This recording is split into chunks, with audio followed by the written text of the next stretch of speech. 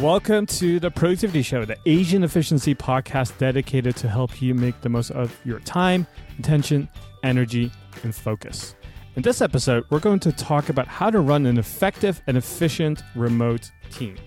Over the last couple of years, more and more people have become remote workers and more distributed companies have come along. At Asian Efficiency, we've been a distributed company since we started in 2011, where everyone lives all over the world. Working in a remote company is very different from working in an office building, and today we will share our 8 best strategies and systems for running an Asian efficient remote team. And now, on with the show.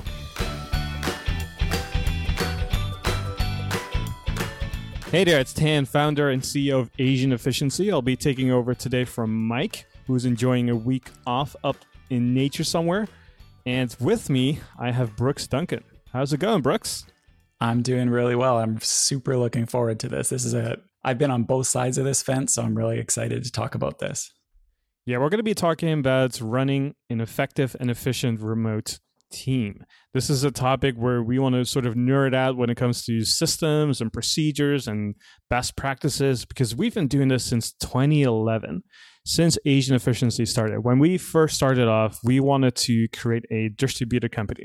And this means that people would be working at the company from all over the world. And we wanted to build something that was kind of unknown at the time, because at that time, there weren't a lot of distributed companies. Now in 2017, that is still not so common, but it has become more common among people who start an online business or do some sort of work online. And so for me personally, I personally just love working remote. I don't know about you. How do you feel about working remote, Brooks? Yeah, I love it too. And in fact, it was a big sales point for me when joining AE is I wanted that remote work setup. So it actually can be a recruiting tool. Yeah, I never thought about that until we started hiring a lot of people, because then a lot of objections and questions were about, okay, if you guys are remote, how does the schedule work? How do you guys work together? Is it really that flexible? Is it the paradise that everybody seems to be talking about? And we're going to talk about all that sort of stuff as well and give you some of the systems and tools that we use and some of the best practices that we've learned over the last 6 years of running a remote team. Now, before Asian Efficiency, I was working in an office building, and there are a lot of pros and cons to working in that kind of environment. And we'll get to that in a little bit. But in between that office job that I have and starting Asian Efficiency, I had like some sort of, I wouldn't call them online ventures, but I was making a little bit of money online at the time. And I was traveling a lot and trying to find myself and going through the dark ages of task management and figuring out what to do with my life. And at that time, I did have remote workers, but there were more virtual assistants. So it wasn't really collaborative. It was just more along the lines of, hey, I need to get this done. Let me type it up in an email. And then hopefully 24 hours later, it's done. And this is very different from what we have going on right now at Asian Efficiency, which is very collaborative. Everybody is working together on stuff, and we have like regular meetings and stuff like that. And we're going to dive into that in more detail. But Brooks, what is your background when it comes to working remote? Yeah, so I have been on a remote team since joining Asian Efficiency, of course. And I had run my own business with, kind of similar to you, some VAs here and there, not super collaboratively. But before that, I was kind of on the other side where I worked in an office and the whole company was pretty much in an office except for some salespeople and stuff like that. And I had a local team. My entire team was there with me. But then we started trying out some remote employees, and I made lots of mistakes along the way. So I'll kind of layer those in as we talk about these things. So I've had them and I've run them. And one thing I do want to say about this topic is, even if you're thinking to yourself, my company isn't remote, I have no interest in having a quote unquote remote organization, the stuff we're going to talk about can be really helpful when it comes to things like disaster recovery, business continuity. You want that ability for your employees to work from wherever they are, even if you don't want to do it as a regular way, but you want your business to keep going remotely if that ever needs to happen. Yeah, that's a great point you bring up, because one of the things I see happen a lot among people who work in, let's say, a corporate environment, or they have a job where they have to be in a certain location or office building. What happens sometimes is they'll be sick, or they don't feel as good as they normally feel, and they still have to work, but then can't physically be at the location. Or let's say somebody is just overworked and they need to, work from home every now and then, or just like a family emergency and they can't really show up at work on time, but they still can get stuff done. Like you just said, if you listen all the way till the end, you'll find some of the systems that we have and that we run and that we've sort of figured out over time that you can implement even if you don't have remote workers, because there will be instances where people will have to work from home for some reason, and you can still have that continuity going on. That was my entire motivation for starting this process back in my corporate days. So I think people will get a lot of value even if they don't have a remote team. Now, when people think about remote teams, they think it's paradise. And I'm sure, Brooks, when you first started thinking about working remotely, you saw the pictures online. You saw the people laying down in a hammock by the beach with a laptop there. And you saw people drinking coconut water on the beaches and wherever they were, anywhere exotic or tropical. People think that working remote is like the best thing in the world. But I'm going to have to burst that bubble a little bit, because that is, technically, yes, you can do that. But as I'll talk about later, it's not the most productive thing in the world. And then also, working remotely has a lot of downsides as well. And we'll talk about that a little bit shortly. But don't think that working remotely is the end all be all to being happy or to live like a luxury lifestyle or anything like that, because that's what you'll see online, and that's what you'll see people portraying, whether that's on Instagram, Facebook, or anywhere online. But the reality is, and I've been doing this for over 6 years, I can tell you it's not that glamorous. Brooks, would you agree? Yeah, definitely. It's funny you say that about the beaches and stuff like that. That's like 75% of the stock photos out there is somebody sitting on a beach using a laptop. And if somebody doesn't like their role, doesn't like what they're doing, doesn't like their job or their company's missions or any of that sort of stuff, working remotely is not going to fix that. And if you're an employer and your employees aren't happy, sometimes they'll give remote work as kind of a carrot, and that can work for a short time, but it's not a be all end all. You've got to think of the whole holistic system. Yeah, and sometimes you'll see it even as a last resort to keep people around. Like if people are thinking about leaving, sometimes an employer might say, well, what if you work 2 days from home? Would that, solve things? And a lot of times people will take that offer, but like you said, it's usually just a temporary solution. And then you kind of start to thread on like really fragile pieces there, because then everybody's going to say, well, if that person can do it, I can do it. And that's where things start to morph a little bit, because then if you allow a lot of other people to do the same thing, you become like a hybrid where you have office workers, but also remote workers. And how do you deal with that? Which is a completely different beast. And we'll talk about that in a little bit as well. So I know we've been teasing a lot, so let's just get into like the meaty stuff here. Now, before we get started, I want to say that, there's pros and cons to having a remote team or a distributed company. And when I say remote team or distributed company, I really mean the same thing. Now, some of the negatives about running a remote team is that, from my own experience, brainstorming and collaboration is a lot more difficult and not as effective. It's one of the reasons why when we do quarterly planning, we always do it in person, because I find it's the ideation that comes out of being in the same room, looking at each other, just going back and forth while we're sitting at the same table is just 10 times more powerful than doing it over Skype or even Zoom. And I know technology has come a long way, and you'll see this like fancy Cisco stuff in commercials and like on TV and like at the White House shows and stuff like that. But it's just not the same as being in the same room. And I'm sure, Brooks, you've noticed as well as we've been doing our quarterly planning, comparing that to, for example, let's say the strategy meetings that we have every now and then. It's just not the same. Yeah. And we're not saying that you can't brainstorm remotely and you can't collaborate remotely, because we definitely do a lot of that and a lot of people do as well. But, we're talking pros and cons, and it's just not quite as good. You've got to do extra things to try and get around that. And one of ours is, like you said, having in-person meetups for the really, really important stuff. But it's not quite as good. Now, another negative is, and this is really depending how you look at it, but it's more difficult to have impromptu chats. Do you want to elaborate on this? Yeah. I mean, if you think about it, think about working in an office. You have a question, like a quick something you want to run by someone, and they're sitting beside you or just a couple feet away. You can just walk over there, see what's up.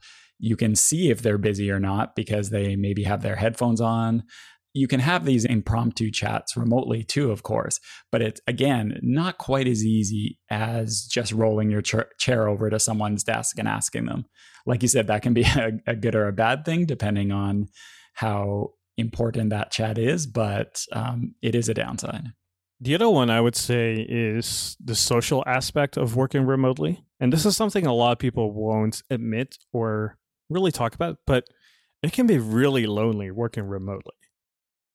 When you work from home and there's nobody around you and you're single and you live in like a big city, it can be really, really lonely, especially when you're traveling by yourself, if you don't have a lot of friends, if you don't make friends very easily, it can be really lonely. And so if you are a social person, if you like to have like water cooler talk with people, see them face to face, be physical with them, like hugging and touching and all that stuff to, whatever is legally allowed in the workplace, then working remotely might not be for you. And I've had a lot of friends who went that route where they tried to live the remote lifestyle and they ended up going back to an office job because they needed that social connection. They needed to be around people and seeing them face to face and shaking their hands and doing all the stuff in person. So it's not for everybody.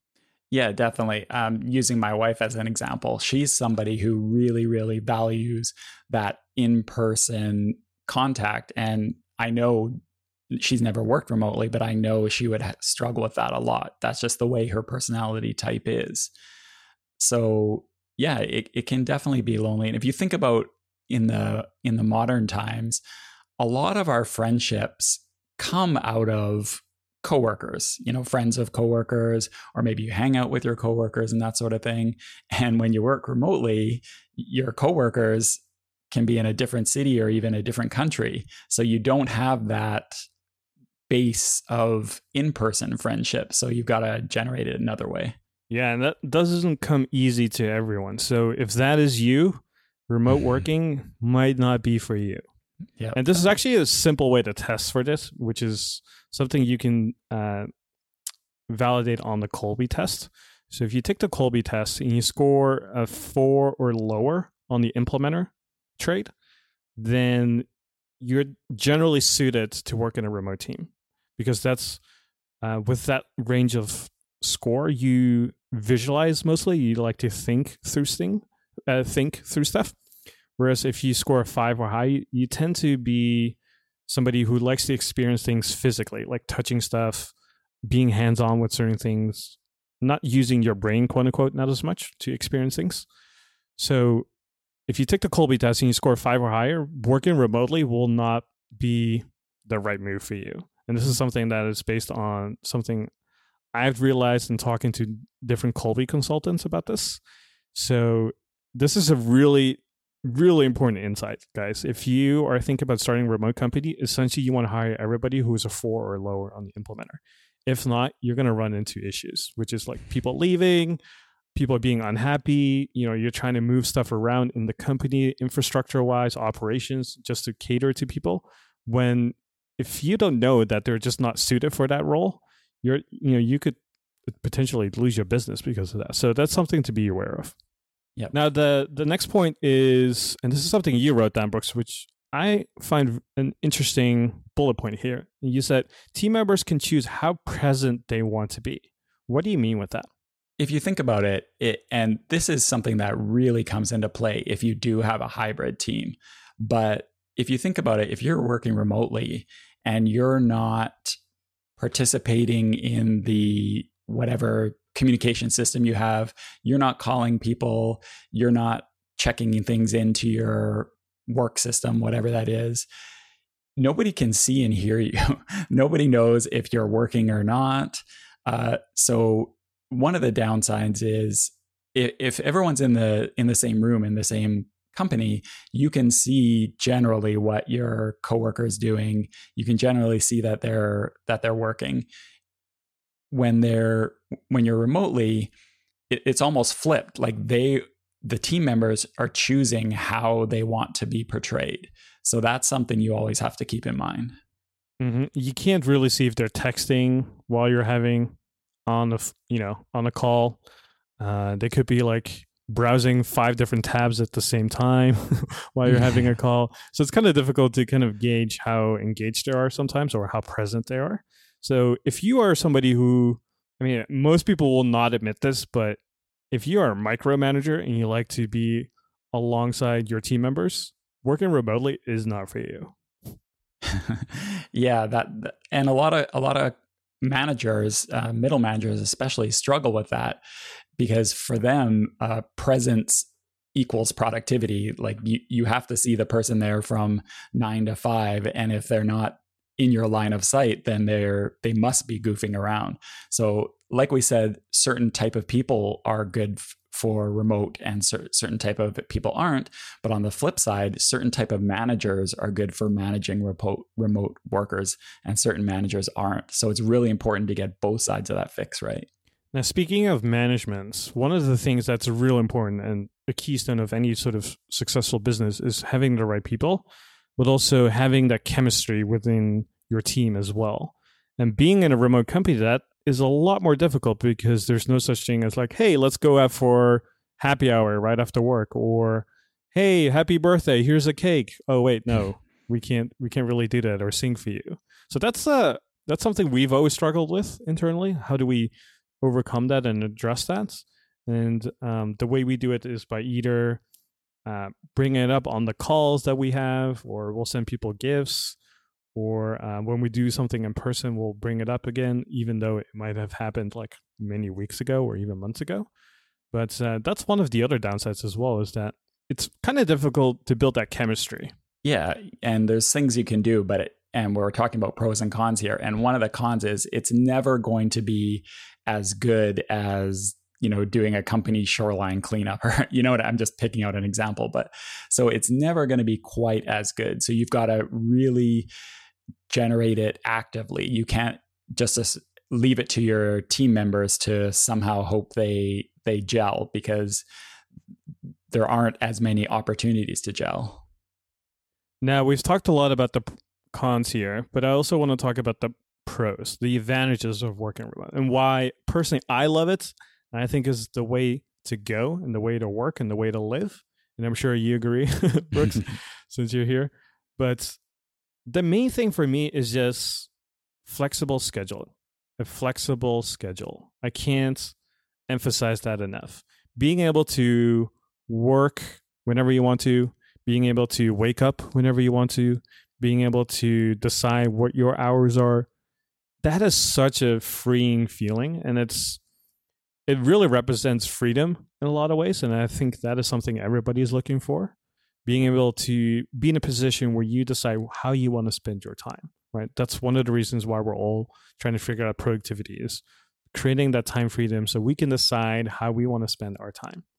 And when you have a remote team, yes, there are certain boundaries in terms of when you have to show up and when you have to do certain work.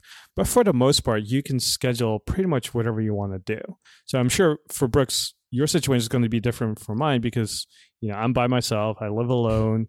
I live in like a city where I like to go out and meet people and just hang out and explore new things and stuff like that. Whereas, you're like in suburbia somewhere in Vancouver.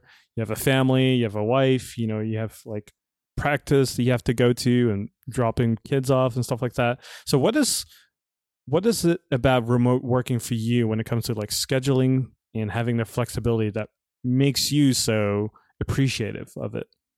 Yeah, well, you just nailed it. By having a flexible schedule, you still have to get the work done. That's the most important thing. But here's an example that came up yesterday. As we're going to talk about at AE, we have a meeting rhythm. We have certain meetings, and we have a meeting every day at 9 o'clock my time. And so I hopped on the meeting. We're talking about what we're going to do that day, but on the Skype app of my phone, I accidentally hit the camera. And so all of a sudden, everyone was watching me sitting in my car because I was doing this call from a school parking lot because I had just dropped my kids off to a day camp. And so everyone was kind of laughing about that, but that I was doing it from my car. But that's the idea. Like I can take my kids to stuff. I can, do all sorts of things because I have that flexibility. As long as I'm able to do what needs to be done, it's totally fine. No one's going to be like, oh, Brooks is busted. He's working from a car. It's just the way it is.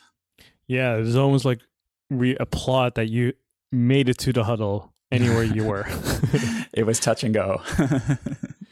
Now, what you mentioned is as long as you get the work done, everything is okay. And this is something that I see as a pro because results are very black and white.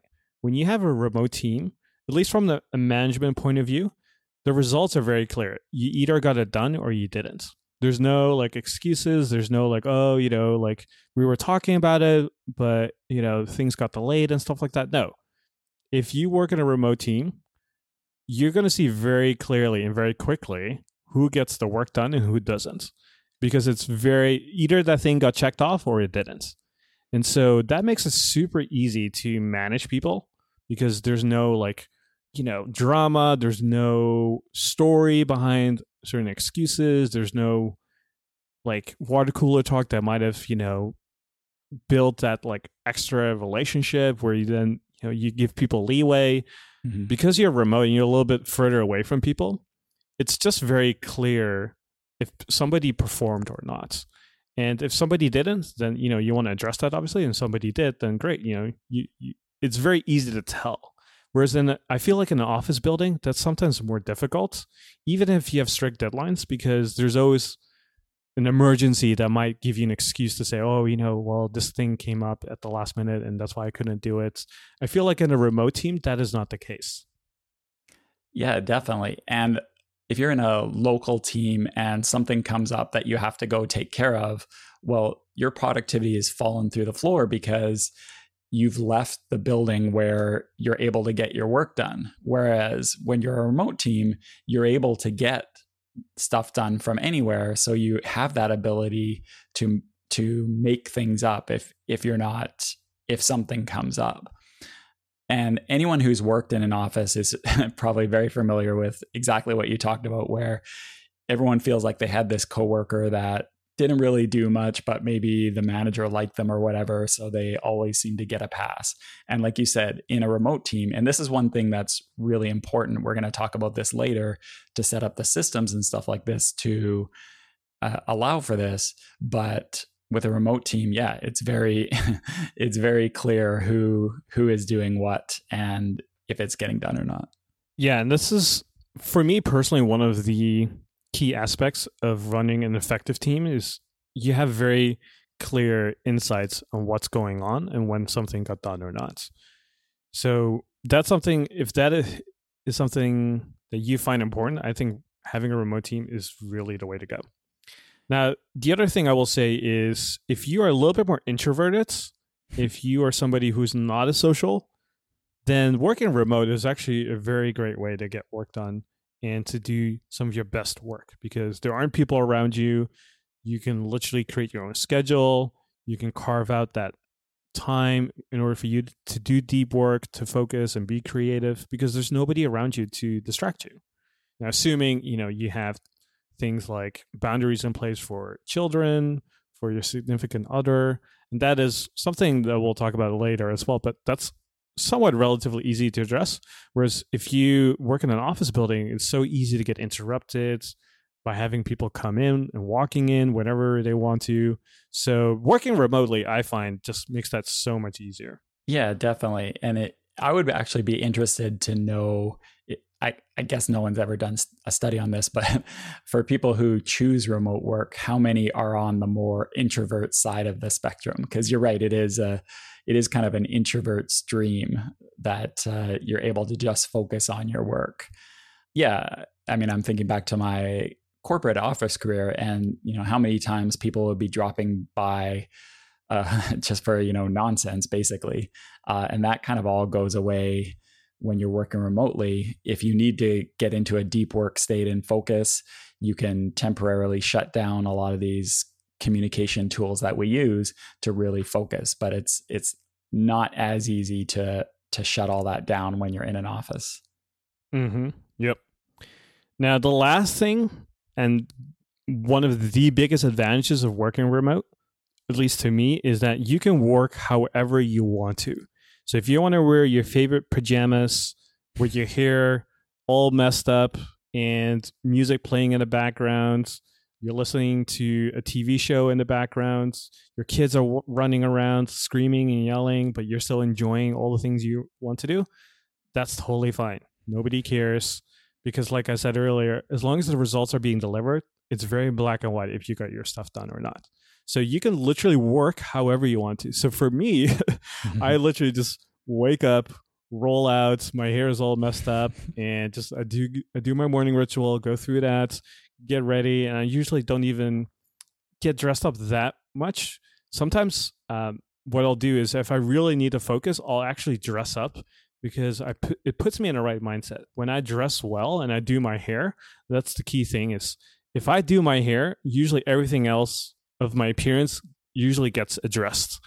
So then I put myself in a mindset to focus and to be presentable and to say, okay, I got dressed up. I'm here to get, stuff done. Let's go do this. So the key for me personally is, okay, as long as I do my hair, everything else just falls in place. And then I, play some music in the background just to get myself in the mood. And I'll put my headphones on whenever I want to do deep work, and then I get to work. So I can literally do the work I want to do in the way I want to do it. And that, again, is another sign of just having the freedom to do what you want to do, but also in the way you want to work.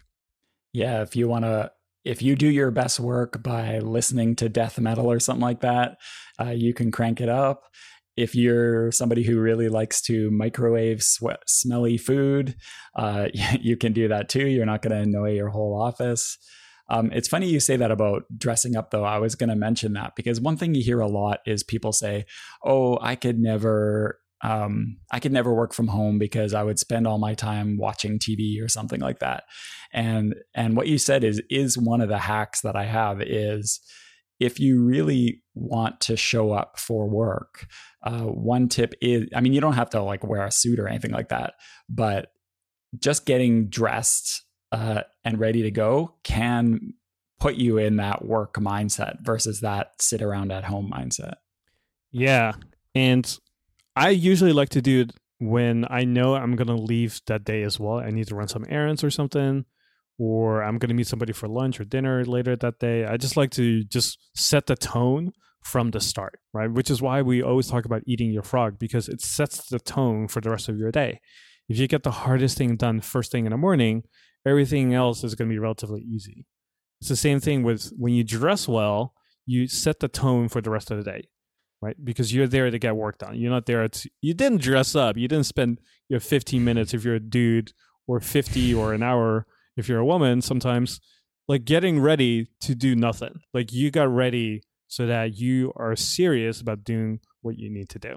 So those are some of the pros. And the other thing, I mean, this is kind of a minor thing. Sometimes, because I've been doing it for so long, Brooks, I feel like I don't appreciate certain things enough anymore because I'm so used to it. But just being able to schedule your own lunchtime and whenever you want to and where you want to is just, for me, it's just like a normal thing. But I can imagine for a lot of people that would be like a dream. Yeah, we were talking to somebody recently, or I was, and or no, you were telling me about someone that was happy with their remote situation because another situation that they had, or some of their friends, they work in call centers, and even their bathroom breaks are scheduled. So, having that flexibility to do what you want as long as you get the work done is priceless. Oh man, if somebody told me to schedule when I need to go pee, man, that would not go well. Especially with the amount of water that I drink. That is no bueno. So let's dive into some of the nitty-gritty details of what we've learned over the last 6 years of running a remote company. And I want to share 8 tips for you to run a highly effective and efficient remote team. So the first one is you want to make sure you have the right people on your team. This sounds like a cop-out, and if you've read any sort of business book, you hear this all the time, have the right people. You want to make sure you hire the right people. And this is really the foundation for everything else. It doesn't matter what technology you use, what kind of philosophy you have when it comes to management or how you work together, if you don't have the right team members. You want to make sure you have the right people. And like I said earlier, not everybody is suited for working remotely. And like I said, if you have the ability to test people on the Colby score and you're willing to pay for that, which is, I believe, like $50 or so it's totally worth it, make sure you check the implementer trait.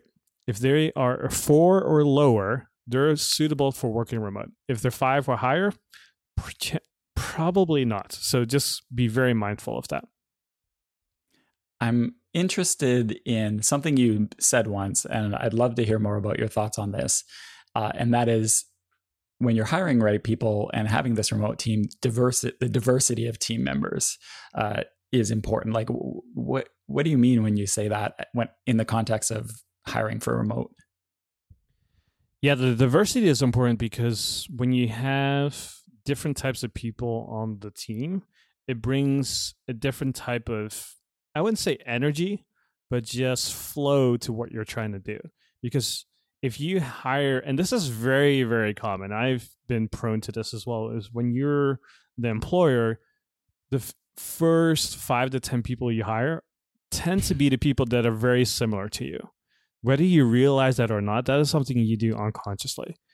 And this is something I wish I addressed earlier, because as soon as I introduced other people who are very different from me to the team, it just allowed the productivity to go up quite a bit, just because you get different perspectives, you get different types of things done. There's different ways of like looking at the problem and addressing it. And that's why you want to always diversify your team as much as possible, which is why we use the wealth dynamics test to kind of figure out like everybody's strengths and weaknesses and how that fits within the team. And with a remote team, it's super, super easy to say, okay, everybody's going to be introverted. Everybody's going to, work one way, one style, and this is how we're going to roll. But then, yes, you'll get stuff done and, you'll probably be satisfied with the way things are going.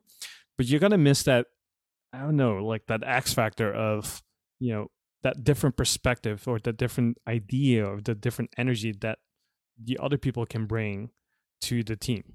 For sure. And because with a remote team, all you really, like we talked about earlier, the only thing you can go on is how somebody consciously relates to the rest of the team and what they put out there.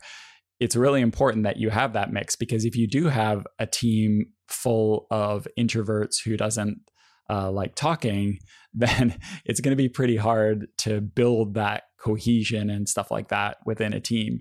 You need the different types to kind of bring everybody together.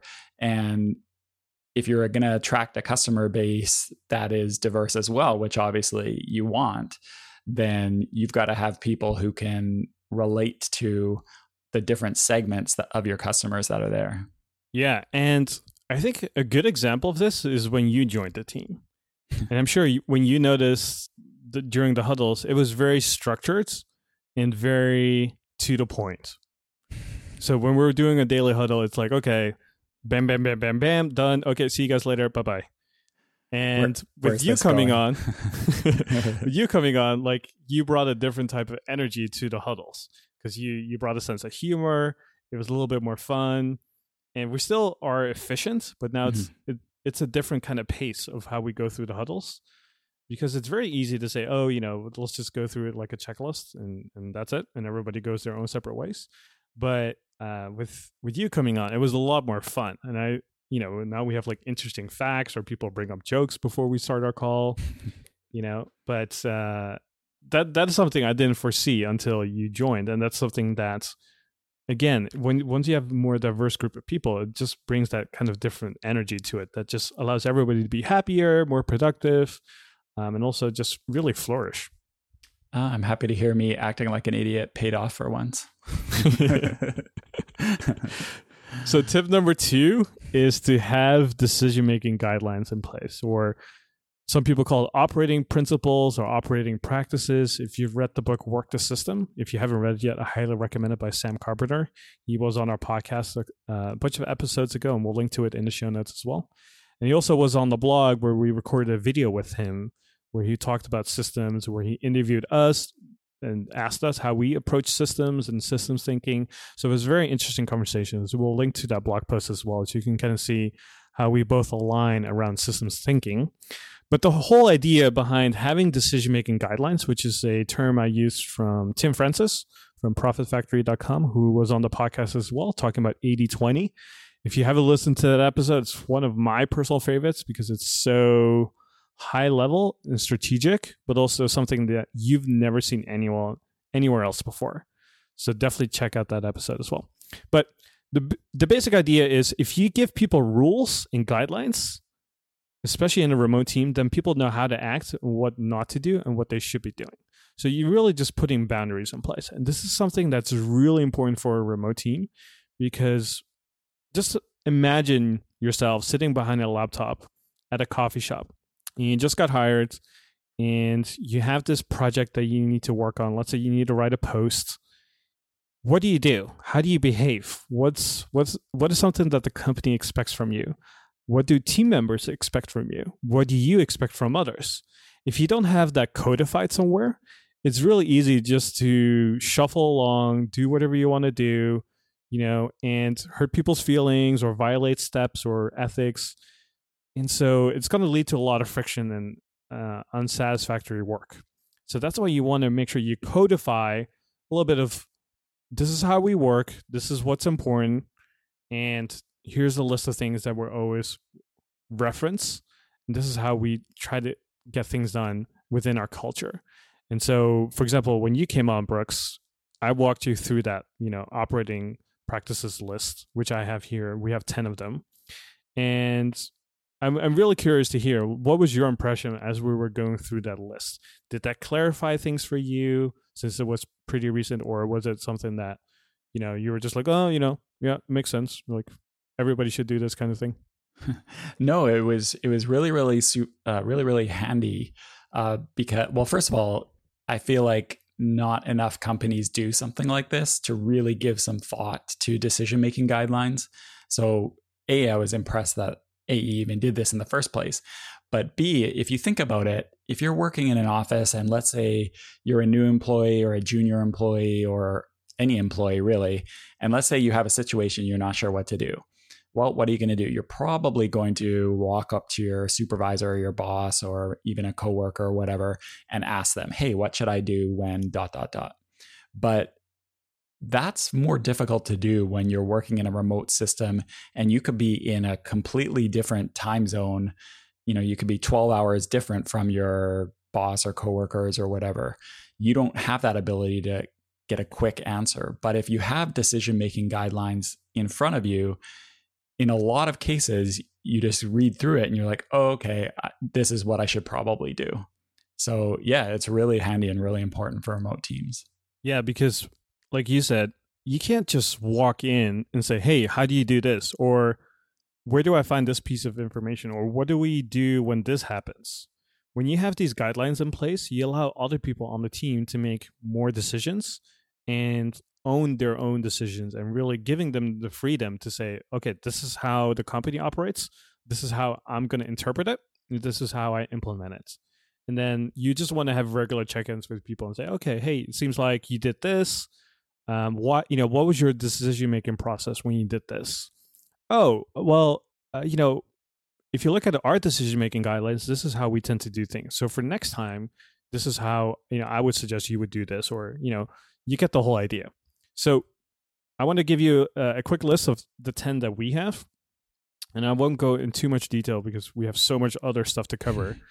But the first one is always represent the brand in the best light possible. So that's the first one. Second thing is we are who we are and where we are today thanks to our customers. Therefore, we treat customers with the utmost respect.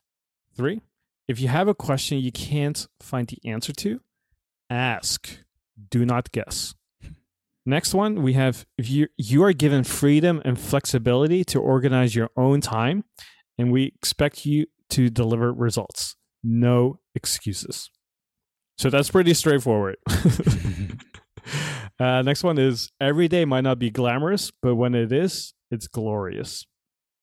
And what that really means is something I usually have to clarify to people. But when you work remotely, like I said earlier, it can be really lonely. So not every day is going to be happy and sunshine and fun, but the results are going to speak for themselves. Everything is going to be there when a big payoff will come. And so every day might not be glamorous, but when it is, it'll be glorious. And an example of that is this past quarter, we worked really hard on launching a new course, Finishes Fastlane, that went really well. And it was definitely not glamorous when things were launching. But the end result, it was glorious. And everybody got to enjoy their time off. Everybody was proud of the results. We had new personal records. We exceeded expectations. And it was all because of the not so glamorous days that led up to that. So that is very typical when you work remote. So that's something I always emphasize to people as well. It's like not every day is going to be glamorous, but when it is glorious. The next one we have is when you're high on inspiration, get to work. You can take a break later. This is something I always emphasize as well because everybody has a flexible schedule. You can do whatever you want to do whenever you want to do it. So if you're high on inspiration, go get it. Take advantage of it. Let's see. Number 8 is if a problem occurs more than 3 times, this is an indication of a systemic error that needs to be corrected. The system's documentation is there for you to read and use.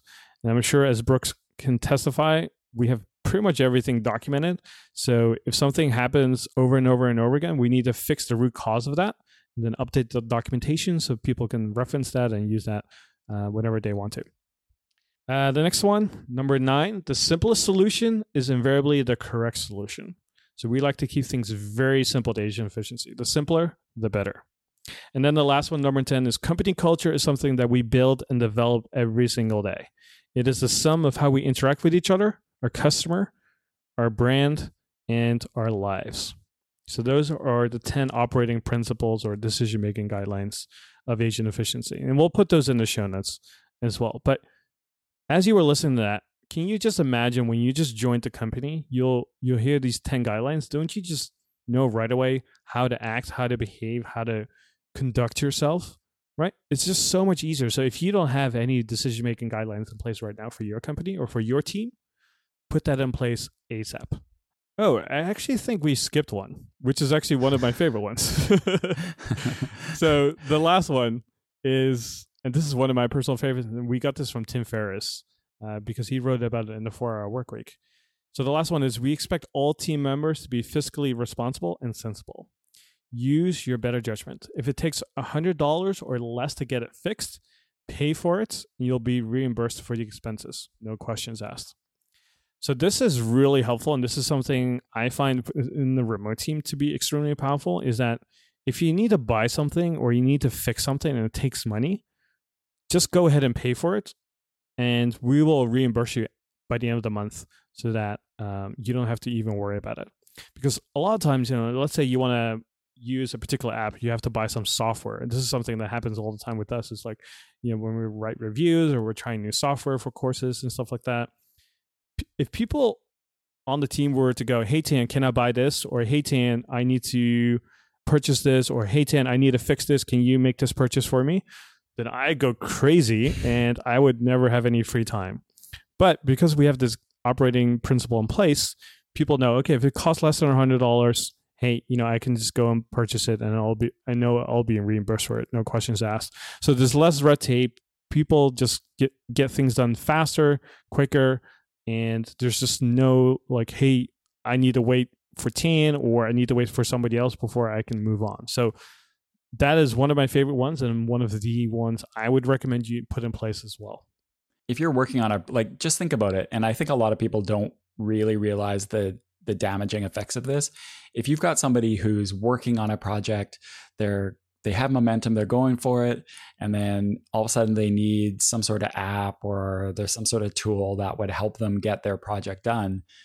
Just think of the productivity destruction that happens when everything grinds to a halt because they have to ask around, get approval, blah, blah, blah. If we're able to just keep working, buy that app, keep going, it really pays off. Like that $60 app pays for itself almost right away with the lack of productivity downtime. Yeah, just think about it from like a math point of view. If you pay your people, let's say $50 an hour, and that's like a 6-figure salary a year, essentially. If you pay people $50 an hour, and they have to wait an hour or 2 hours or even more before they can move on with a project, you just lost way more productivity, momentum than it was worth. So $100 is kind of like an easy barrier to say, okay, just, this is the cutoff, do whatever you got to do, and we'll reimburse you for it. So especially if you have high leverage team members who are really smart and you pay them really well, then having something like this in place will save you so much money down the line and productivity. So I just cannot emphasize this enough, honestly.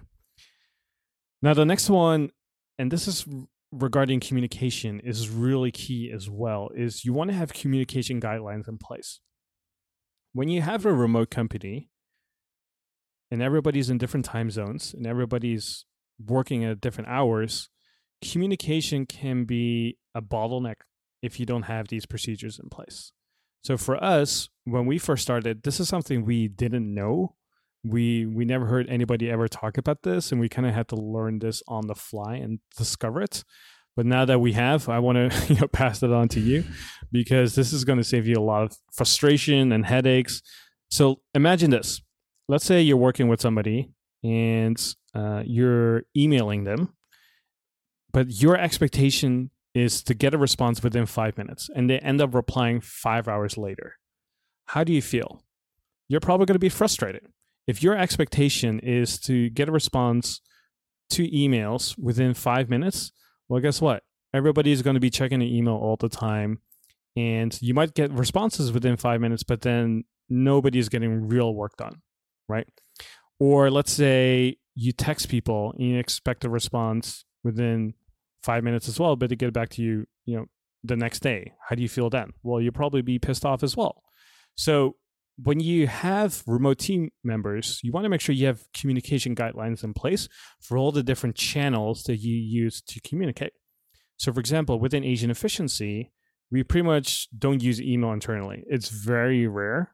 And when we do, we expect that people get back to us within 48 hours. So that's the guideline we have, is we communicate over email. Within 48 hours, we usually expect a response. The platform that we use in terms of collaboration for tasks and projects is Jira by Atlassian. And it's spelled Jira, Jira. And one of the channels we use for communication is we'll leave comments behind on the particular task or issues, as they call them.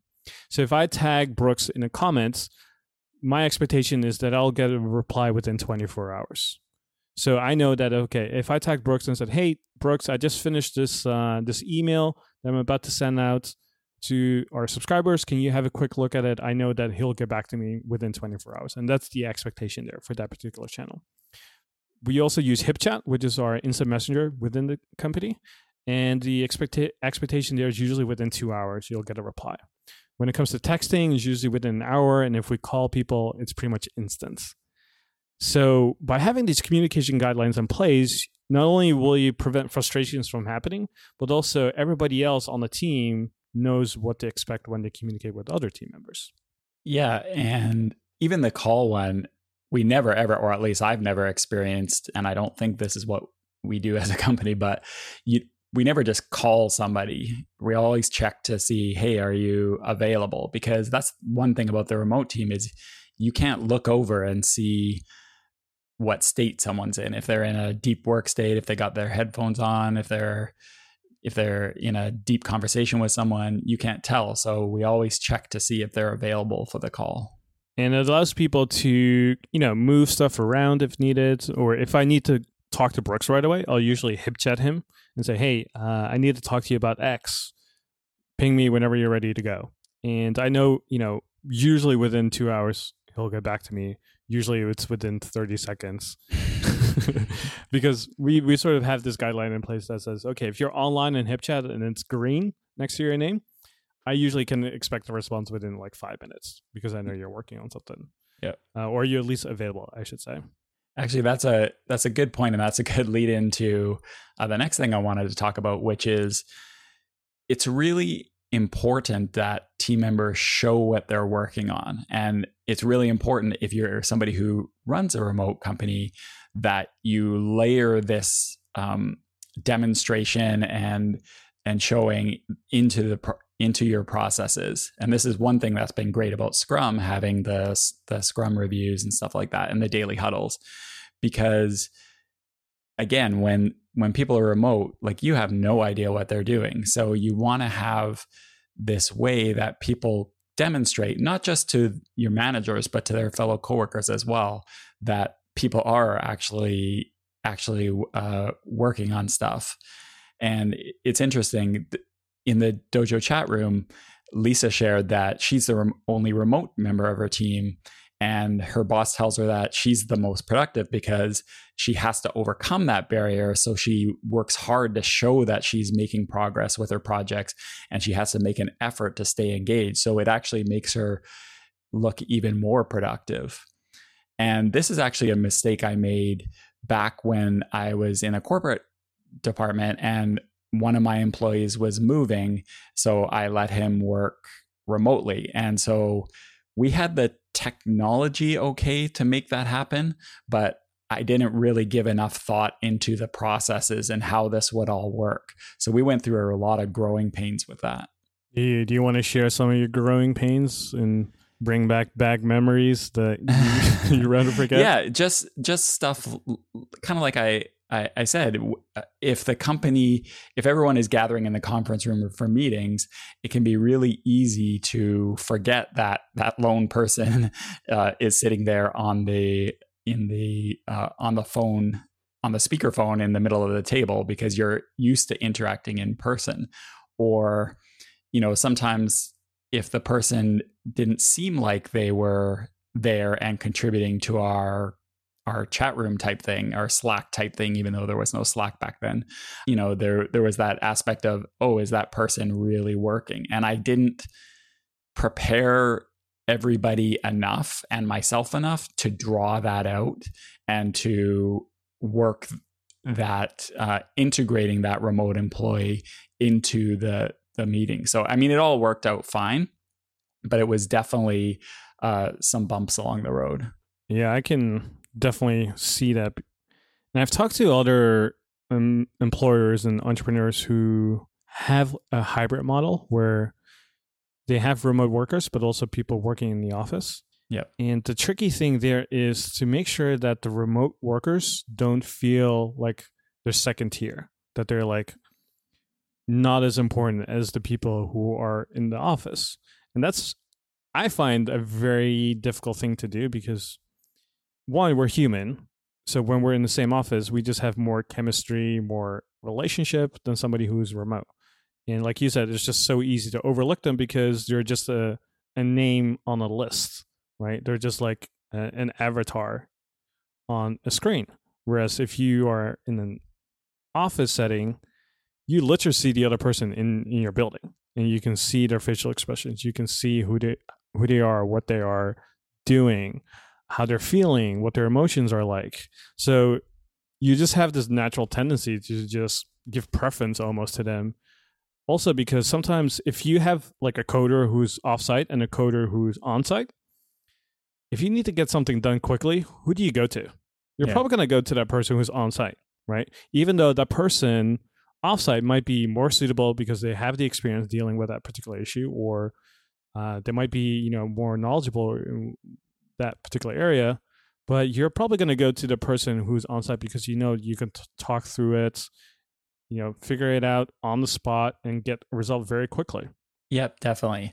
And actually, you made a good point about not having that personal interaction and being able to see what people are how are they feeling, how they're doing, because that's another thing about remote teams that you really need to be careful of, especially if you're a manager, to a lesser extent coworkers, but if you're a manager, you need to make a conscious effort to reach out to people and check in and see how they're doing. Scott Birkin, who's an author, he wrote this book called A Year Without Pants, where he talks about his year working at Automatic, the company that makes WordPress. And I remember when I read that book, that was one of the things that he really struck him as experience as a remote worker is you can't see those little things that you take for granted when you're working with people. You can't see the facial expressions, the body language. You can't tell when somebody's having a bad day, or maybe in their personal life, they're having a rough time. Unless the employee consciously shares that stuff, you would have no idea. And so as a manager, you've got to really expand like ninja skills to draw stuff out of your employees to make sure that they're doing okay, and that if you can help them if needed, because it's way harder remotely. And the other thing on top of that is you have to learn what their boundaries are and respect those as well, because when you work remote, it's really, when you don't know people's boundaries, it's really easy to then overstep them and make them feel uncomfortable, I guess, because when you don't have that agreement, quote unquote, in place, and you don't see them, you can't see their facial expressions when you overstep a boundary. They might, especially when most people are kind of introverted, they might just hold it on to themselves and keep it internal, which then just leads to disgruntled down the line. So you need to be very, very careful in terms of overstepping boundaries, and you do that by clarifying before you start working together. Yep, for sure. And also in a remote team, you need to be careful of work-life boundaries as well, because when you're distributed all over the world, and when we all have these devices like Slack, HipChat, texting, you can communicate with anyone at any time. You can be disruptive and not even trying to be. And that's really where communication guidelines, which you talk about, is even more important, because you've got to have that expectation. I remember a while ago, I unintentionally broke those guidelines, and I sent Mike from the AE team, I sent him a HipChat message, and I had no expectation of him responding. It was even on a Sunday that I sent it. I just thought of something from a project. And then he kind of answered me, and then we kind of started chatting about it. He goes, "Oh, I'll have to get back to you. I'm actually on stage at my church."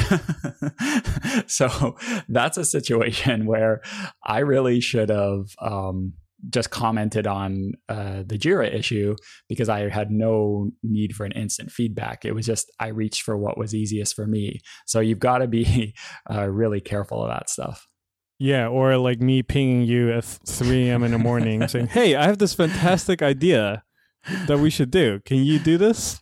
That was my own fault for not for forgetting to turn the notifications off at night.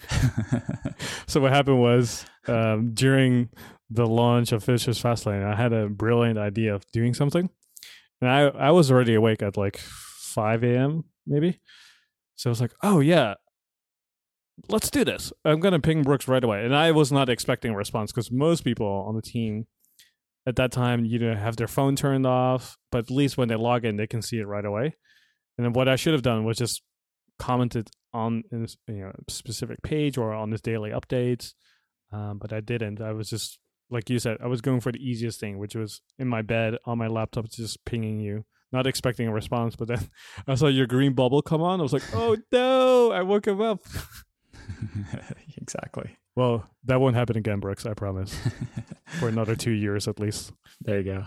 So number 3. So the third thing I would recommend for you is that you have a project management philosophy in place. When you don't have this, you're going to just lead to unproductive team members doing unproductive things. So at Asian Efficiency, we follow this philosophy called Scrum. It's like an agile philosophy, and we find this one of the most effective ways of working together. Now, I'm not saying this is like, hey, you need to implement Scrum because it's the way of living and this is the way to go. But the whole idea is if you can codify to your team how you work together by having the decision-making guidelines in place, but also codify how people collaborate and how they should work together in terms of projects and tasks and what that sort of flow and process looks like, then you're going to have really productive team members.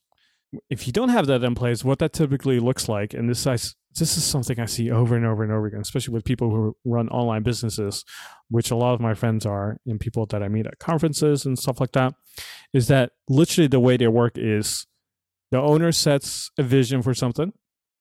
They set a deadline, let's say 2 or 3 months later, and they'll just get to work. And what happens usually then is like a lot of frustration, a lot of emergencies. Parkinson's law starts to kick in, and people go, "Oh, it's 3 months from now. Okay, yeah, we'll get to it." And then 1 month before the deadline, everybody's freaking out and overworking because they know and they feel that they can't hit their deadline because again, Parkinson's law. If you give people enough time or allocate a number of hours, minutes, or whatever time, people are going to fill it up and use that time to do whatever you need them to do. And so if you give people 3 months, well, guess what? It's going to take 3 months to get it done. If you give people something to do for 2 weeks, they're going to get it done in 2 weeks. So when you don't have a philosophy in place, and you don't know how to manage people, give feedback, work together, collaborate on stuff, you're going to just walk around being super, super unproductive. So whether you pick Scrum, XP, Kanban, whatever philosophy you want to follow, make sure you have one at least, because not having one is more expensive and time-consuming and frustrating, if anything else, than having one that maybe is not an ideal fit, but at least you'll have something that allows people to work together more efficiently. Yeah, and I mean, not that you don't need these things in a local team as well, because you definitely should have it, but it's slightly mitigated in the sense that a lot of times you're running into the people who is doing these work. You're bumping into them when you're getting coffee in the lunchroom or whatever, or in the elevator or that sort of thing. So you can have these kind of chats and move it along forward and like subtle reminders, where when you're remote and you don't have these things, you're really dead if you don't have some sort of philosophy. Yeah. If I just imagine right now that I'm hiring somebody and they come on and they live in the opposite part of the country and they just know that they have to do X, Y, and Z, I'd be so terrified right now if I didn't explain to them how Scrum works. Yeah. Like, there's just no way stuff would get done. And I would be really frustrated because then I would start micromanaging, which is something I don't want to do. And both parties are going to be frustrated because I'll be frustrated. I'll probably express my frustration to the other person. The other person is going to be frustrated because they don't know what to do and how to do it. So they're going to be frustrated. And then if they feel my frustration, they're going to feel frustrated and be unhappy. And then everybody is going to fail. So you want to make sure you have this codified internally. So again, we use Scrum. I'm not saying it's the best thing, but that's what we use.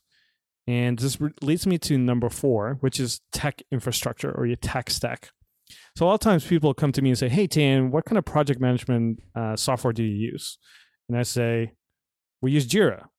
And then they ask, "Okay, would you recommend that?" And I say, "No." And that's the end of the conversation. No, I'm just kidding. So usually my answer or my response to their question is, okay, what is your project management philosophy? How do you manage your team? How do you guys work together? Because you want to make sure that you pick the tool that reflects and works with your project management philosophy. So when people ask me for the right tool or app, I always ask them, okay, what kind of system or framework do you follow? right? If somebody is following GTD, I'm not going to recommend them pen and paper. Like that would make no sense whatsoever, right? If they follow, let's say, the 12-week year, I wouldn't recommend like pen and paper either. Or if they use GTD, then I would say, oh, you should use OmniFocus because that is kind of built on GTD. So that would be a good fit. So when it comes to project management, you want to make sure once you have your philosophy, that then dictates what kind of platform and tool you use. So early on at Asian Efficiency, we decided, okay, we're going to follow Scrum. And once we settled on that, then it became really easy to pick which kind of tool we would use, because a lot of tools would then be eliminated from the pool that we would pick from because they wouldn't follow Scrum, right? So again, philosophy, framework, whatever you want to call it, dictates what kind of platform or tool you use. Yeah. And one thing you talk about a lot is this concept of vertical integration. Because we use Scrum, that led us to Jira, also to Confluent. Because it's part of this Atlassian stack, we started using HipChat for communicating internally, because these are all, it's the same company, they're all tightly integrated. And so that was a conscious decision to use, for example, HipChat, even though Slack, for example, is more trendy, and we use Slack too with the members of our dojo, our productivity community. We use Slack with them, but internally we use HipChat because of that integration, even though it's kind of more trendy to use Slack, for example, because we chose integration over popularity, let's say. Mm-hmm. And because Jira works directly with HipChat, exactly. And Confluence works directly with HipChat, and Confluence work directly with Jira, all these 3 different platforms, they communicate very nicely. And so it allows for very streamlined operations. And yeah, it's not the popular thing to use HipChat. Everybody seems to like Slack a lot more. But because they're vertically integrated and they are developed by the same company, it's just such a breeze to use the tools, because everything just communicates over. So for example, if somebody leaves a comment behind on a particular task or an issue, as Jira calls it, it's going to be updated in the HipChat room, in the right room that I want it to appear. So I know exactly what's going on. Or I have a room called the situation room in HipChat, which basically gets fed every single update of what's going on in the company. So if somebody's moving issues around, moving status updates, or if they're commenting on stuff or they're deleting issues, I can see that in one screen. So it's kind of like the war room in a way. So for example, when I'm away and I want to get a pulse of what's going on or what the meeting rhythm is like, or if people are working, I literally just go to the situation room and see, okay, on this day, a lot of issues moved around. On this day, it didn't. Okay, maybe that's a talking point we can bring up on the team review and see what happened on Wednesday afternoon, because nothing got moved there. Or I can go into Confluence and say, oh, this is what happened. So that integration just makes things super easy and gives you a better pulse of what's going on, at least from a management point of view. But also, when the tools integrate together, usually fixes get done a lot quicker as well, because especially with Atlassian, because it's a successful software company, they're public now. Like, they're not going to go away anytime soon. You don't have to worry about the fact that, is this going to go down anytime? Like, do I ever have to move over? Like, they recently bought Trello. Like, they're really on point. And so you just know that, okay, this is going to scale, because one of the reasons we use this infrastructure is because we knew the bigger companies were using this. Like people at Spotify, Electronic Arts, like a lot of the bigger companies that I look up to and how they work, all use this platform, which is one of the reasons why we decided to use it when we first started back in, I think, 2013 when we started using it. Because before then we used Asana, and we didn't have like a philosophy in place, which kind of led to a lot of haphazard work done. But once we introduced Scrum and Jira and all these tools, things became so much more efficient. So that's why we, made that decision to use those tools. And one thing I want to bring up is one of the reasons we want to use this platform before anything else is because, and I know you know this, Brooks, too, switching platforms is extremely expensive in terms of costs, mistakes, and stress. if you've ever moved over an email list, like that is relatively simple. You just move a bunch of email addresses over to another platform. But even then, that is a nightmare. You can ask anybody who's ever done that. So imagine moving over projects, tasks, contractor information, all these like historic info that you have about your team and stuff like that. Like moving that over to a new platform is extremely expensive, stressful. So you want to make sure you pick the right tech stack from the beginning, as much as you can. So if you're thinking about moving, I would definitely hire a consultant who is knowledgeable about that sort of stuff, and you can find them on clarity.fm or upwork.com, and talk to them. Talk about the migration plans. Talk about what you need to do. What do you need to set up? Who do you need to hire and consult in order to get the right thing for your business? Because again, it's such an expensive mistake to make that you want to nail this down from the start. Cool. Let's talk a bit about, so one of the things with remote teams is a lot of times people do need to move around. How have you found when travel is involved? Like, what's been some of the challenges around that? Well, doing this for 6 years now, and somebody who travels a lot, and all the team members who have traveled a lot, I used to think that, okay, if I'm in a different location, I'll be just as productive. Or maybe I'm 80% productive, which is good enough as well. And things would just hum along and be fine. But the reality is when people travel, productivity dips quite a bit. And this is kind of a sad reality. And this is something I want you to know, coming from my own experience, that when you travel or you have team members traveling or they go to a new location, even if they go to a different part of town and they live there for like a week or something, they're not going to be as productive as they are at home. For the simple fact that they don't have a lot of their equipment, they don't have the routines, like they have to figure stuff out while they're there. Like if you're at a hotel in a different city, you have to figure out where's the gym? What time do I have to wake up now? Where should I go for food? Like there's all this cognitive load on top of what you normally do. And because of the unpredictable schedule and then the new time zone and stuff like that, like people are just never as productive. So if you're a manager or you're in a management position and you have team members traveling, just expect that their productivity is going to be like half, if not less, of what it normally is. Yeah, that's been our experience too. Even if you're on quote unquote work travel, and your intention is to be working while you travel, you can still get a lot done. But, chances are 9 out of 10, the Wi-Fi at your hotel is going to be a disaster. So if you've got something kind of intensive that way, you've got to come up with a workaround, and there's always something. Yeah, even being here, I'm right now in California as I'm recording this with you, and I have my laptop with me. I even brought an external mic so we can record this podcast. But even then, it took a while to set this up. And even being here, I only have my laptop. Like I don't have my 29-inch screen with me where I can like put spreadsheets next to each other and look at stuff and have documents next to each other and create a great story. And when I write certain copy and email and stuff like that, like none of that happens.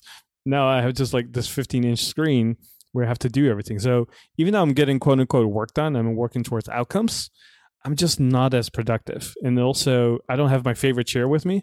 So I'm sitting on the stool when I'm working on stuff. And I'm just like, yeah, I'm getting deep work done. It's just not as like productive as it could be. So it's not your chair. You don't have your chair. I can understand. Exactly. Not my chair. It's not my bed. It's not my blanket, not my teddy bear, none of that. I'm just not that productive anymore. So yeah, travel is just, as much as you think you could be as productive, just assume you're not. Like this is something I've learned the hard way. And it also prevents a lot of frustration because if, from a management point of view, when we're planning a sprint and I see that people are traveling, and if I assume that they're just as productive when while they're while they're traveling compared to when they're at home, if I have that expectation and we don't hit our sprints, I'm going to be upset because I had that expectation that we would be able to do it.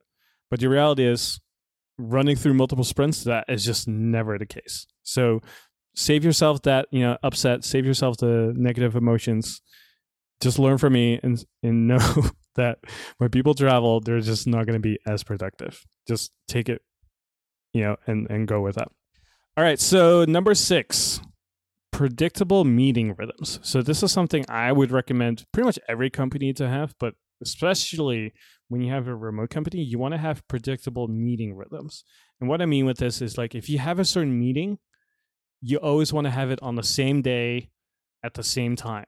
Especially the time is really important. So for example, we have a daily huddle every day at 11 a.m. Central. People know that is the meeting you always have to be on. It's never at 11:05. It's never at 10:55. It's never at 2 o'clock or 6 o'clock in the evening. No, it's always at 11 a.m. Central.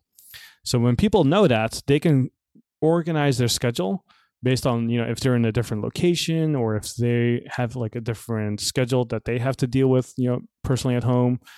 So for example, some team members will change their schedule a little bit around because of summertime, when it's warm, they tend to focus better at night, or maybe they have to wake up earlier for like jury duty or something, or their kid wakes up earlier now because they have to go to school or whatever, and they change their own schedule. Like when you have those anchors in place throughout your week and throughout your day, knowing like, okay, I need to be there at 11, I need to be at this meeting at 3 o'clock on Fridays. Like once you have that predictable rhythm in place, it allows for everybody on the team to say, okay, this is how I'm going to organize my schedule now. So everybody's way more efficient now. And if you don't have that, where people have to guess when a certain meeting is or when things are just being done whenever, somebody says, hey, we need to have a meeting right now, people are just not going to be happy about that because it leads to a lot of unpredictability. And also, you can't really organize your work and do deep work when you are not knowing when the next meeting comes. Yeah. And also having these meetings and these stakes in the ground that people know about, it just keeps things moving forward. Because again, you don't have those random run-intos with different coworkers when you're working in a remote team. So you need these things to gather around to make sure that everybody has what they need to keep going, rather than always having to hunt people down and ask. Mm-hmm. And also from your point of view, right? What time you should be waking up. Like, if your kid needs if you need to make an appointment for your kid or something, like ideally it shouldn't be at 11 a.m. Central. You would pick another day or a time and stuff like that. So it allows you to just zone in and figure out, okay, how can you create your ideal schedule knowing what these anchors are in your day? Yeah. And just to build on that, one of the things a lot of employers are afraid of with remote work, and, we talked a lot about the flexibility, which is just amazing. But I think a lot of managers and employers worry that, oh, my employees are just going to be off doing whatever they want. You can put structure around it. So for us, like you said, it's our Scrum meetings that we have. You can put those in place. It's just the employees then have the flexibility around it. Mm-hmm. Yep. And I personally like predictability as well. If you're high on follow through on the Kolbe, you like predictability as well. So I would recommend that in general. But whether you have a remote company or not, just predictability in general in your business is always a good thing. All right. So next thing is number 7. And I want to address a quick comment by Nate Lowry. He asked me in the Slack channel as part of being in the dojo. He says, what kind of teddy bear makes you more productive? It's a Louis Vuitton teddy bear, just in case you wonder. No, just kidding. I wish I had one. So number 7 is set up systems as you grow. Everybody knows who runs a team or runs a business is that systems is the key to grow. When you don't have systems in place, you're going to have a lot of emergencies. Things are going to be unpredictable. Product quality is going to be inconsistent.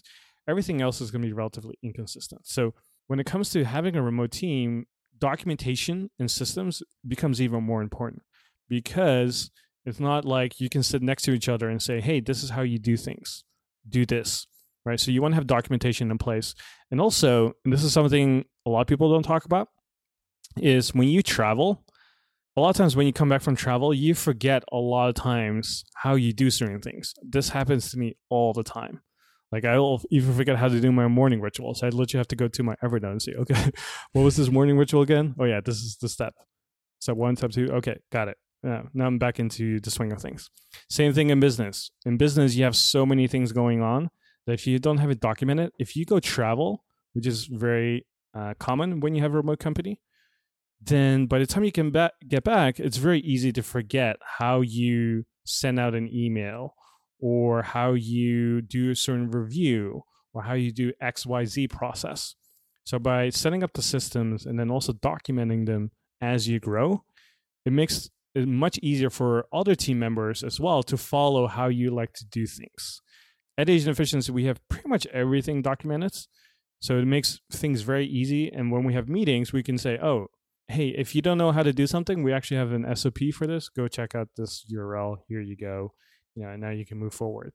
And with remote teams as well, because you can't sit next to each other, it's like, yes, you can record your screen and, say, okay, watch this video, but it's really inefficient because watching a video that is like 20 minutes long is not as efficient versus like one page of like steps written out in bullet form that can be consumed in like 30 seconds. So that's why like people talk about like, oh, you should record videos and all that stuff. Like, no, don't use videos. You only want to use videos for the first time you introduce something. After that, you always want to have a written form of it because it allows for faster consumption and it's much easier to digest and follow as well. Yeah, just speaking from my personal experience, there are some SOPs, as we call them, that do have videos, but I don't think I've ever watched one because the text is there also, and that gives me the answer that I need. And like you said, pretty much anything I need to do is all documented. So that's a really big benefit for new employees. And also, like you said, you just forget things. And it's not even traveling. There's certain things you only do, once a quarter or whatever. And so having that there, really, really helpful. Mm-hmm. And if you're not used to documenting stuff and you want some more specifics around that, we actually have a recorded presentation of this inside the dojo. So if you're a dojo member, just log into the dojo and just on that page where we see all the video training stuff, if you scroll all the way to the bottom, it's one of the bonuses that we have in there where we show people how we document stuff and how we write SOPs. So if you're a dojo member, definitely, go check it out right now. If you're not a dojo member, go join us. And you can go to theproductivityshow.com/dojo. So going to number 8. This is the last tip and last strategy I want to share with you is get face-to-face as much as possible. And what I mean with this is when you have a remote company, it's really easy to say, okay, let's just meet once a year and, kind of get together and that kind of thing. But what I would recommend is that when you have a remote company, you want to use any excuse you have to get together as much as possible, because working in person and collaborating in person is so much more efficient and productive than doing it over Skype, Zoom, whatever, as I mentioned earlier in this podcast, right? So when you need any excuse or reason to brainstorm or collaborate, especially if it's a bigger project, something that could change your business or something you want to implement next year, set aside maybe like a couple days with the team to do this. So this is one of the reasons why we do our quarterly planning in person. So every single quarter, Mike and Brooks fly to Austin. We get together for like 3 days. We plan the whole quarter, and then everybody leaves and then goes back to actually implementing it, right? We could have done this, if we wanted to save money, we could have done this over Skype or Zoom. But, let's be honest, who wants to spend 4 hours wearing headphones, being in front of a laptop? Like, nobody wants to do that, right? It's also not as productive and efficient because, again, you don't see the emotion, body language, facial expressions. Even on video, it's not the same thing. So get face-to-face as much as possible. So we do that, for example, quarterly, where we do the planning. And then we do that once a year with our retreat, where we go over annual goals as well and kind of like the vision, what we're trying to do in the future, but also for us to hang out and spend time together. The whole idea behind this is if you can collaborate big idea stuff in person, then all you just have to do is execute while you're remote. And that's the whole thing. It's like do the brainstorming, the heavy lifting in person, and then do all the execution stuff while everybody's in their home turf. And if you can do that, you'll see that things will be so much easier when you run a remote team. Yeah, there's this feeling that it's an either or. you either have people work remotely, and if you do, you lose all these benefits of the face-to-face stuff. But like you said, you don't need those benefits for everything. So as long as you're getting those the big things, the strategy things, the things that are going to set the agenda for us, it's quarterly. Other companies do it annually. I think quarterly is a little better, but that's just the way that we work. You get the best of both worlds without having to pay for an office. Although some companies do pay for space just so they have somewhere for remote employees to congregate. So that's an option as well. But it doesn't have to be an either or thing. Mm-hmm.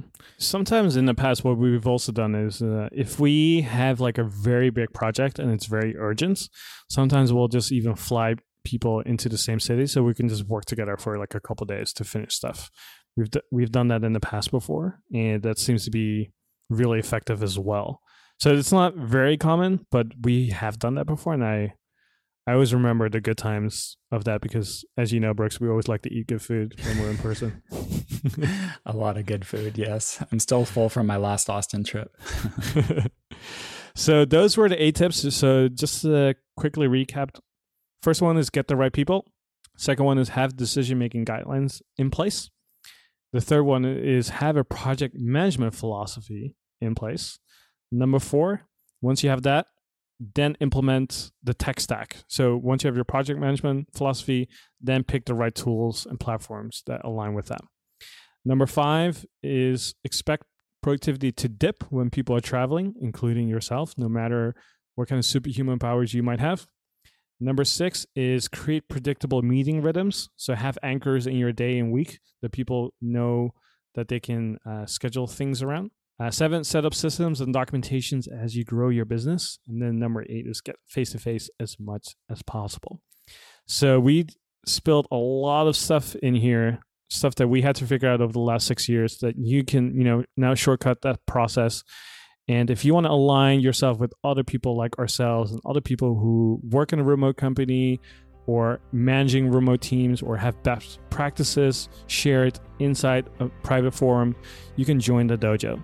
This is our monthly membership where we have some of the smartest people in productivity hanging out, spending time together, and sharing ideas and workflows and things that is not publicly available anywhere else.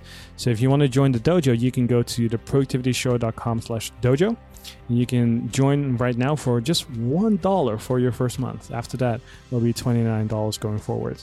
But for the first month, you can try it out for $1, see if you like it. You get to hang out with me, with Brooks and Mike and all the people on the team. You get to hang out with all the people who are really into productivity. And you get to see how they set up their workflows and their task managers and calendars and their remote teams and some of their best practices.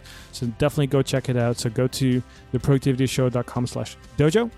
And if you want to get the show notes for all of the things we talked about today and the bullet points and things like that, you can go to theproductivityshow.com/153. And again, thank you so much for being on today, and we'll see you next Productive Monday.